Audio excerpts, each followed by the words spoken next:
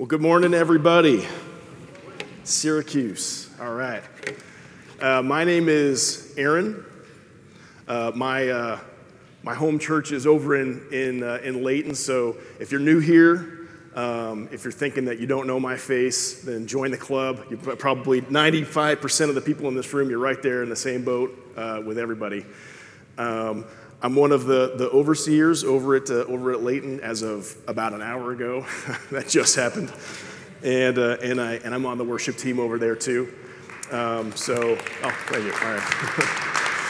So I was very humbled when Brian asked me to come in and preach on such an important topic, anxiety, which is what we're talking about today. So I think I managed to go about 46 years or so without actually struggling with anxiety until they asked me to preach on anxiety.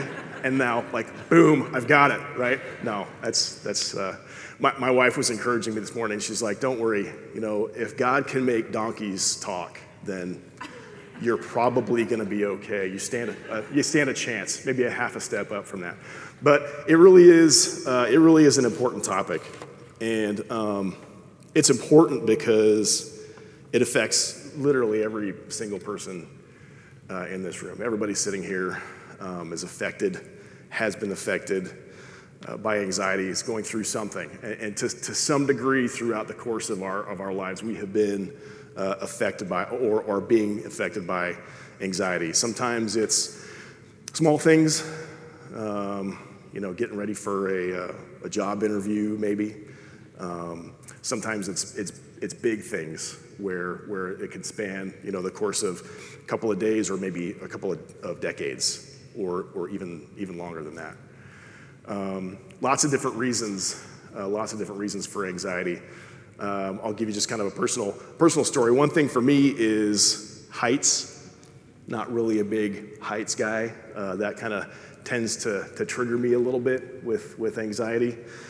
Also, the protection of my kids is another thing that makes me a little bit anxious. So I got a good story that kind of incorporates both of those things. So we're a military family, and I have my beautiful wife Lindsay is here with me this morning. We have two wonderful kids and then two other ones. We have 4 kids, and I love them all. Two boys and 2 girls in that order. My oldest is 16. And so we move around quite a bit, as you might expect. We've been here for about a year and some change, almost a year and a half, actually.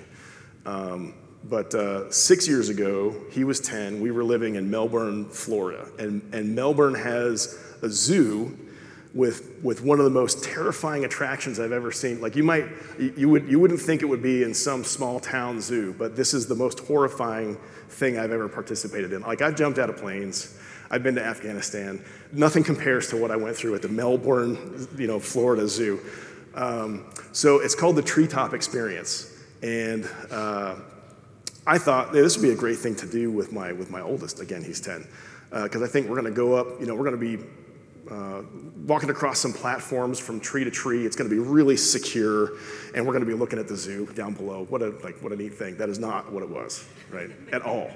It was a full-on obstacle course about 50 to 70 feet above the ground from tree to tree, and the trees were probably 30 or 40 feet apart for 3 hours, you guys. So when you get that adrenaline rush when something scary happens to you, well, just imagine that sustained over 3 hours. That gave me, I think I had PTSD, not to trivialize, I know guys that actually have that, but I think I really did. For like a couple of days, I was having nightmares about that experience. So we go up to the top of the first platform, and it's one of those things where you're on, it's kind of a big trees with a platform surrounding the tree, and then there's a safety wire that takes you from tree to tree, and then maybe just some swinging logs or something that you have to hold on to some very wobbly safety wires as you go 30 or 40 feet. And you have 2 clips, and you gotta unclip one, put it on the other line on the other side of the tree, and then unclip the other one. And you have to keep doing that as you go from tree to tree. So we get up there's no helpers, it's just me and my son, and then they tell us, well, you can't be on the same platform at the same time. So now I have to watch my son, his name's Eli, go across on his own And for the next 3 hours, he's 30 to 40 feet away from me at all times, and I have to, and nobody else around him, right? And we're 30, 40 feet off the ground. I have to trust that he is doing all of the procedures correctly. And I was freaking out. And that was really what did it in my heart. That is what gave me anxiety, and I was freaking out. Because if something happened, there was nothing I could do, right? I had zero control over the situation. And so that's a small kind of a minor example of what anxiety can kind of be like for us. Some folks have much more circumstantial, more serious examples of anxiety in their own lives. Maybe it's your friends or your families. Maybe you have an estranged relationship with a family member, or an abusive relationship, or maybe no relationship and you're anxious about not being in a relationship. Maybe it's our jobs, meetings that are coming up, people that we have to deal with, like Michael was a source of anxiety for Stanley in The Office, if you watch that show, right? Always got his blood pressure way high. Or maybe it's like a prolonged medical condition or something that you're dealing with. The point is we all have something that makes us anxious in our own lives. And that can include, by the way, good things. So it can be, I think that having a healthy, sense of urgency about the safety of our kids is probably a pretty good thing. You don't want them playing in traffic, right? So it's the anxiety that spawns us to yank them out of the way of a car. Or if for me, I want my kids, I really want, I pray for my kids to have, by the time they leave our home, to really have a good understanding of who they are in the Lord, and to have a deep walk with Him on their way out. And so that's a good thing. But if I'm anxious about that, if I am constantly worrying about that, then that's a little ironic, right? I'm kind of undercutting the very principles of trust in God that I want to instill in my kids to begin with. So here's a fun fact. We've got a verse on the screen. Did it work? Yay. Okay. So Philippians 4, 6, and 7. Be anxious for nothing, but in everything by prayer and supplication with thanksgiving, let your requests be made known to God. And the peace of God, which surpasses all understanding, will guard your hearts and minds through Christ Jesus. This is going to be kind of a bedrock verse for us as we explore anxiety over the course of the next 5 weeks. This is a big, important topic. It's going to take 5 weeks to really drill through all of these things. Here's a fun fact, though. So the most highlighted book in Kindle's most highlighted book is, in fact, the Bible. And the most highlighted passage in the Bible is, can anybody guess? John 3:16? Genesis 1:1? Or maybe 1 Corinthians 13, the love chapter. It's not any of those things. It is this verse. It is the most highlighted passage in the most highlighted book throughout all Kindle. That gives us a little bit of a scope of what we're dealing with, like how prevalent anxiety is in our culture today. And I'll even say, I was talking with somebody in the lobby over in Layton just a little bit ago. I think our kids are experiencing this more than certainly I did growing up. And chalk it up to whatever. Social media might be a big thing. I mean, just imagine like public speaking, but constantly, right? I mean, and everything's recorded, everything is available. It's all there. If you mess up, and you're the Star Wars kid, then you are never going to live that down. I mean, that is history. That is out there. That is your legacy. And that our kids are dealing with that like on a constant basis. And so anxiety is out there. And the fact that this is the most highlighted passage, I mean, that's just another piece of that. Just more proof. So this is going to be our bedrock verse, like I said. We're going to dive into this quite a bit. So over the course of the next 5 weeks, next week we're going to talk a little bit more about control, and kind of what it means to be a control freak. Week 3, we're going to start going into winning the battle of your mind, because this is a battle of the mind. You know, we talked a few weeks ago in the spiritual warfare series about winning the battles in our mind. That's the thing about anxiety. Like, a lot of the things that we're going through are mental. It's not our reality, right? If you're claustrophobic, the walls aren't actually closing in on you, but they're there. It's in your mind. You feel like you are. Week 4 we're going to be focused on finances, and then 5 is going to be on relationships. So I'm sure that nobody in here has any anxiety with any relationships, you know, but if you know somebody that might, maybe bring them back for that one, because it's going to be a good one. Same thing with finances. I'm sure nobody has any problems with those, right? But today we're going to hit on the definition of anxiety. We're going to get right into what it is, what the root cause is, and then what God says is the solution to this versus what we try to do. And we're going to get into something that we call the anxiety cycle and the peace cycle, the bad one and the good one. So I'll give you a spoiler alert on the solution. It's Jesus, right? Just like when you went to Sunday school and your parents were like, "Hey, if they ask you a question, just say Jesus, because 95% of the time, like, that's going to be the right answer, and you're going to get that pencil or the Tootsie Roll, you know, that was the prize, whatever you were hoping for, say Jesus." And it really kind of is that simple. We're going to break that down and get into it much more, but it's Jesus. Okay. So before we go too far, though, we got to get on the same page with what this definition is. So according to the Oxford Dictionary, we've got it up here, anxiety is a feeling of worry or nervousness or unease, typically about an imminent event or something with an uncertain outcome. So when you think of uncertain outcome, what does that remind you of?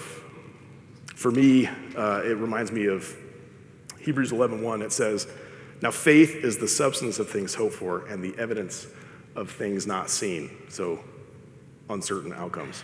And the thing I find really interesting about this definition is how certain are our outcomes ever? You know what I mean? So I think that when we get into a place of anxiety, what's happening is we are realizing that we're not really in control of whatever it is we thought we were in control of. And if we don't have a firm grip on who is in control, then we start to lose it a little bit, and the wheels start coming off the wagon, and we're like, well, if nobody's in control, what's going on? And you can start getting anxious about those things. So I think the potential is there for that to happen to anybody, because the truth is that we're not really in control. So it's a facade. That control, that sense of control that we have, is just kind of a facade. And when you're forced with that reality, like I was on that treetop experience, where I'm like, you know what? I'm really not in control of the safety of my kids. Especially not in this instance, but really all the time. I mean, not to any firm degree, right? And when you're faced with that reality, and we don't have, you know, a firm grip on who actually has that control, that's when stuff starts to fall apart. That's when anxiety really starts to get a grip on our hearts. And we're going to talk a lot more about control next week, so you got to come back. You got to come back. So now that we kind of understand what it is it really a bad thing all of the time? Not necessarily, right? I think God's designed our systems to have, we have adrenaline glands. He wants us to be spawned to action in some cases, and we need to be motivated to do things. I am motivated to instill the Word of God in my children's hearts. But again, it's when we cross that threshold of not trusting in God, which might be the simplest way to sort of break that down as a definition, especially if you're a believer. Really, anxiety kind of boils down to not trusting in God. And so if we let that sort of be pervasive in our hearts, then that's when it kind of becomes unhealthy. That's when it becomes sin. When we start letting anxiety take over instead of trusting in God, that's when it becomes a really bad thing. So another way to put that maybe is that we've ceased to acknowledge God's sovereignty over every situation, right? If you think about it, he's the creator of the universe. He holds all things together. Why do we think whatever it is we're going through is bigger than something that he can handle, right? But we don't give him that credit. We don't give him the full credit for being the sovereign creator of the universe. And he wants that. He wants our trust. He wants us to trust him. I mean, if you think about all of our relationships, I mean, you want to trust the other person. You want them to be able to trust you. And why is that? It's because you actually do have their best interests at heart, probably, sometimes. Most of the time with my kids. And so you want them to trust you because you want them to believe that you're going to do what's right for them. So just imagine God, who has ultimate sovereignty and is always working for the good of those who love him, and who loves us more than you will ever know, enough to die for us, enough to live a perfect life, and die the death that we all should be dying. He loves us that much. How much more does he want us to trust him than we want in our own relationships? So, I mean, think about that. He has nothing but goodness planned for us, and he wants us to trust in that. And when we don't, that's when he wants to bring us back to that trust. So we know what it is, what anxiety is, why it's not good. You know, excessively worrying about uncertain outcomes. It exposes a lack of our trust in God. So let's talk about what might start out as how something that might start off as a small or benign kind of a thing, a small piece of anxiety, can actually turn into something that grips us more than it should. And we're going to go through what's called the anxiety cycle. So in any cycle, you go through a series of steps, and then you get back eventually to step one. And then you continue to iterate that. And so the anxiety cycle is a downward cycle, which means as we go through the steps, as you come back around to step one and you continue doing it more and more, the problem is compounding. It's not getting better. The problem is compounding. We're going to see the opposite of this in a second with the peace cycle. But as with any cycle, it's just going to be compounding. So the first step in this is the presence of anxiety in our hearts, which might not be necessarily something that we can control. Again, there are a lot of different reasons for this, and sometimes they sort of happen. It's our choice of how we respond to that anxiety that decides whether we stay in this cycle or we go to the good one that we'll talk about in a second. But the presence of anxiety is the first thing. The second step, here's where things start to go south, is avoidance, right? Because now we're starting to choose how to deal with the anxiety that we're inevitably going to face. And if we choose to avoid this, if we choose to avoid anxiety, or just sort of set it aside or kind of close our eyes to whatever the problem is, this is where we start dealing with it in a very unhealthy way. There's any number of reasons we might do this. Maybe we just don't want to be subject to the awkwardness or embarrassment of having to deal with it, or we don't want to face the discomfort of facing that situation, or we don't want to admit that we don't have control. I know that one is kind of a big one for me when I feel like I get anxious. It's admitting that I don't have control. That can be tough, especially for a lot of us guys. For whatever the reason is, this is where we start to bury this stuff. We really start to bottle it up instead of dealing with it in a healthy way. Okay, it brings us to the next step, temporary relief. So this will give us some relief. If we just sort of shove things to the side or we bottle it up, we're going to feel a little bit better temporarily because we can compartmentalize it, right? And I'll say guys tend to be good at this also, which is not a good thing. But just kind of I imagine in my head like a post office with a lot of different cubbies, and I'm saying, well, I'm going to give this to God. Here's the cubbies over here that I'm going to give things to God over here. And these over here, I'm going to just kind of keep to myself. I'm going to compartmentalize stuff in my own heart. Maybe this piece of anxiety, I'm going to put it in this one, I'm going to lock it, and I'm just not going to think about it or deal with it ever. Right? Not a good thing to do. And that's not what God is telling us to do, how to deal with our anxiety like we just read in the verse a second ago. But for a while, it works. It works. It does give us some temporary relief. It might even work for a long time. It might even work for decades for some of us, where we just don't have to think about that. And all the while, things are compounding, and we don't even realize it, right? But that only leads to the next step, which is more anxiety, right? So my family and I, we moved here last year from Colorado Springs, and we lived in Black Forest, if anybody kind of knows where that is. A lot of ponderosa pine trees. We had a whole lot of pine trees on our property. And so what happens is you get a lot of, the needles are kind of constantly falling, and they form kind of this layer on the ground. If you don't deal with it, eventually what happens is more needles fall, the next season, and then more needles fall, and you just kind of get this compression of layers and duff that can sometimes be several inches, maybe even feet thick, right? And so you just get this huge layer of undealt with, forest litter. And what's the problem with having something like that in Colorado? Like, what happens in the summertime in Colorado?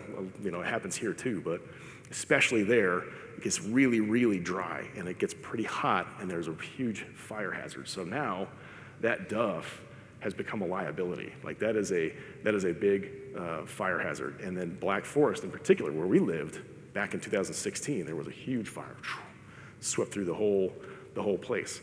So we had to take fire abatement really seriously while we were out there, because that's what happens when you just have this thick layer of stuff that you don't deal with.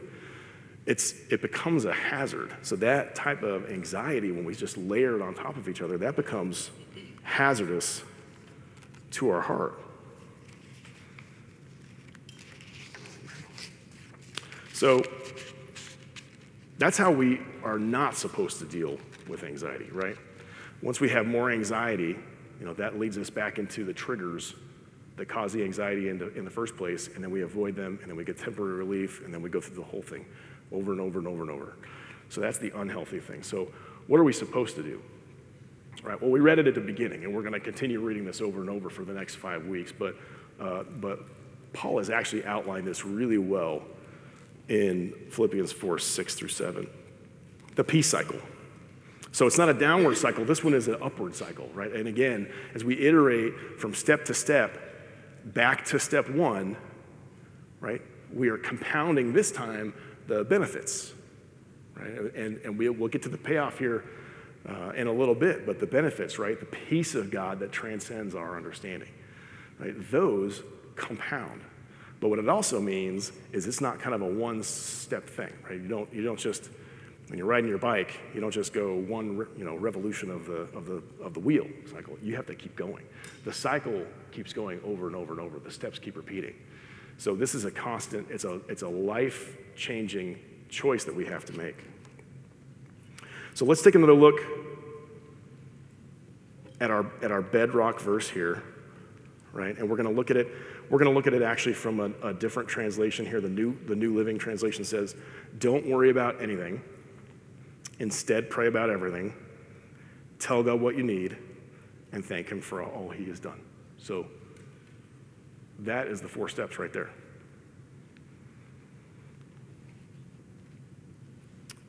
These 4 underlined phrases that we just read, that makes up those 4 steps of the peace cycle. So God has actually already perfectly framed the solution. It's right there in front of our eyes for how we're supposed to be dealing with anxiety the way He wants to deal with it. So, of course, that first step there is don't worry about anything, right? Overthrow worry. This doesn't mean to ignore it or to stuff it away. So when we say that, when Paul is saying don't worry, again, he's not saying compartmentalize this. He's saying, don't worry, as in, deal with this in the healthy way. Deal with this the way God wants us to deal with this. We need to take this seriously, otherwise this is going to take root in our lives.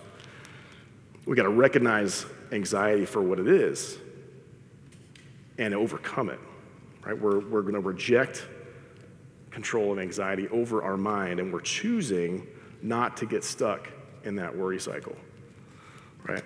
But choosing not to worry about anything seems like a pretty tall order to me. Like anything is a pretty all-encompassing word. It just doesn't seem like we can even really do that. I'm not sure how possible that is. When we look at the Greek word, though, for anxious in Philippians 4:6, the Greek word is merimnao, and what that actually means is to take full thought. So anxiety is taking full thought. So it's when that anxiety completely encompasses our mind, our thoughts, to where we really dwell on it, and we have a hard time dwelling on something else. So it's less of not concern yourself about anything ever, right? It's not that. That's not what Paul's saying. It's more like he's saying, don't be a worrier. So there's a difference between, don't ever concern yourself about anything, and don't be a worrier. Like, don't let this take root in your heart. Don't let it steal the joy or the peace that God wants for us. Don't let it undercut our trust in God. Don't be a worrier, is what he's really saying.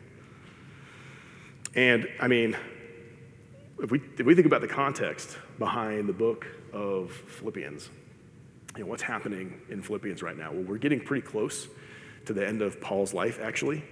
He is in prison, and the Philippians are freaking out a little bit. They actually have quite a bit of reason to be anxious. They're worried about Paul's imprisonment, for one thing. They're also worried about their own suffering, all for sharing the sake of the gospel, which might be one of the most, if the most noble reason, that we could be anxious about something would be that. And what Paul is saying is, even that is not worry-worthy, right? Even that is not worry-worthy. Maybe the most dire circumstances somebody can be in for the most noble of reasons, even that is not worth worrying about. And so not to trivialize, I know that there's probably, folks in here who are going through some pretty serious things, but not to trivialize that. But if that is not worth worrying about, it's hard for me to imagine something else that God would be okay with us worrying about, that would rise above those type of circumstances and actually be worthy of our worthy. Right? So God's message here to us is there is no circumstance that's bigger than he is. There is no real reason for us to be a worrier and not take things to him. And we can choose to overcome our anxiety. Right, which brings us to step 2. How do we do that? Pray about everything. Right? This taps into the source of our victory, which is our relationship with the Lord. The enemy, he wants us to worry, so what we should do is just kind of turn that tactic on its head, right? Let the anxiety that comes our way drive us to our knees in prayer. Deepen our relationship with our Father. And then all of a sudden that anxiety that the enemy meant for bad has become maybe a good thing for us. And I've seen this work in real life. We have a cousin who went through cancer a decade and a half ago. And he was a strong believer, had a strong faith. It was a pretty significant time in his life, but his countenance never changed. He always had a smile on his face. He trusted that he was right where God wanted him to be all of the time, and man, that had an impact on everybody around him, right? On everybody around him. So we look at that circumstance and we go, that is, it's an awful circumstance. How could somebody make it through that? Or why are we having to go through this? Or any number of questions or doubt that kind of spikes up in our minds when we see somebody going through like that, especially a strong believer. But then you look at the impact that he had on the doctors and the nurses and all of the people who saw him go through this the way he did, and what a tremendous testimony that was. What a huge witness that was to the Lord and to his faith in the Lord.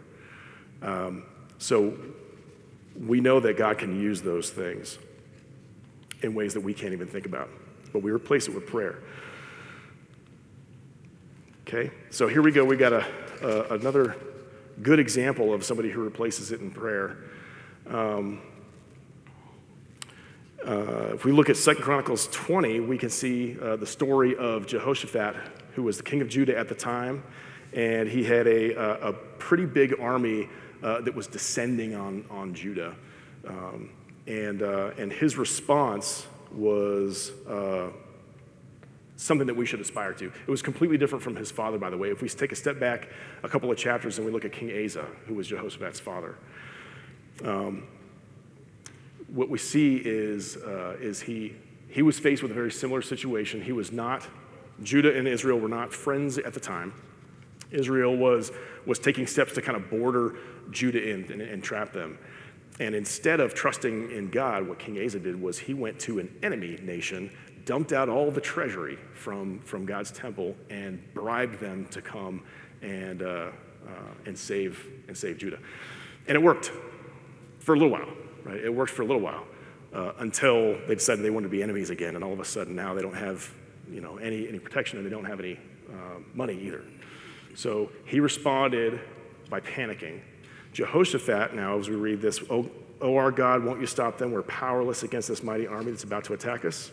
We do not know what to do, but we're looking to you for help. Listen, all you people of Judah and Jerusalem. Listen, King Jehoshaphat. This is what the Lord says. Do not be afraid. Do not be discouraged by this mighty army, for the battle is not yours, but God's. So Jehoshaphat takes a completely different tack. He's faced with the almost exact same situation, existential threat type of a situation where he's facing an army they cannot defeat on their own. And what does he do? He turns to God. And he is actually given victory almost before that battle even starts in that way. So that's a good example from the Old Testament of how to do it right and how to replace our anxiety with prayer. So step 3, verbalize our needs. This is telling God what we need. This is another thing that guys tend to not be good at when we bottle our stuff up. So what this means, though, is as you verbalize our needs, what we're doing is we're making ourselves vulnerable to God. Or if I'm talking about whatever it is I'm struggling with my wife or friends or whoever, I am admitting that I am not perfect, and I am struggling with something, and that makes me vulnerable, which what we actually see is that can deepen our relationships in whatever context we're talking about. Be it with our spouse or our kids. That's an important one. Being vulnerable with your kids, that's hard. Because I feel like they should look to me like I'm some kind of Superman, but the reality is if they can see me going through struggles and having anxiety, then they'll know that it's okay to do that, and they'll know how to do it correctly, So verbalizing our needs is important. The 4th step here, thank God for the wins. This is a really big one for me. I think even in the midst of the scariest trials, there are things to be thankful for, of course, maybe even the trial itself, which can be difficult. Psalm 34 says, I will praise the Lord at all times. I will constantly speak his praises. I will boast only in the Lord. Let all who are helpless take heart. Come, let us tell of the Lord's greatness and let us exalt his name together. So it's easy to get really wrapped up in our temporary circumstances. What being thankful does is it kind of lifts us out of those. And it says, God has brought me this far. I have a lot to be thankful for. Why would he let me go now? So again, we're a military family, and we've probably moved, I think, 11 times in the last 20 years. And there have been times when I just don't know what's happening. I don't know where we're at. I'm anxious about it. I don't like, the job. I don't understand how this is going to pay off in the end. But looking back, I can see where God was working and threading our lives and our relationship with him all the way through until today. And I could be very thankful for that. So being thankful kind of brings us out of our temporary circumstances, lets us see our lives a little bit more the way God does, and then that solidifies our trust in him. Okay, so that is the cycle, and now we get to the payoff. You will experience God's peace, which exceeds anything we can understand. His peace will guard our hearts and minds as we live in Christ Jesus. His peace. Right? The opposite of excessive anxiety. So anxiety happens when like we said in the beginning, when our illusion of control is shaken and we choose not to put our trust in God. But if we choose to put our trust in God, if we choose to go to him in prayer, to verbalize our needs, to thank him for what he has done, then he is giving us peace. So I notice in my own life, when I don't pray in the mornings, I tend to be more anxious throughout the day. And I think that's largely attributed to I am closing my eyes and kind of stiff-arming, God, but closing my eyes to the things that he is actually doing in my life.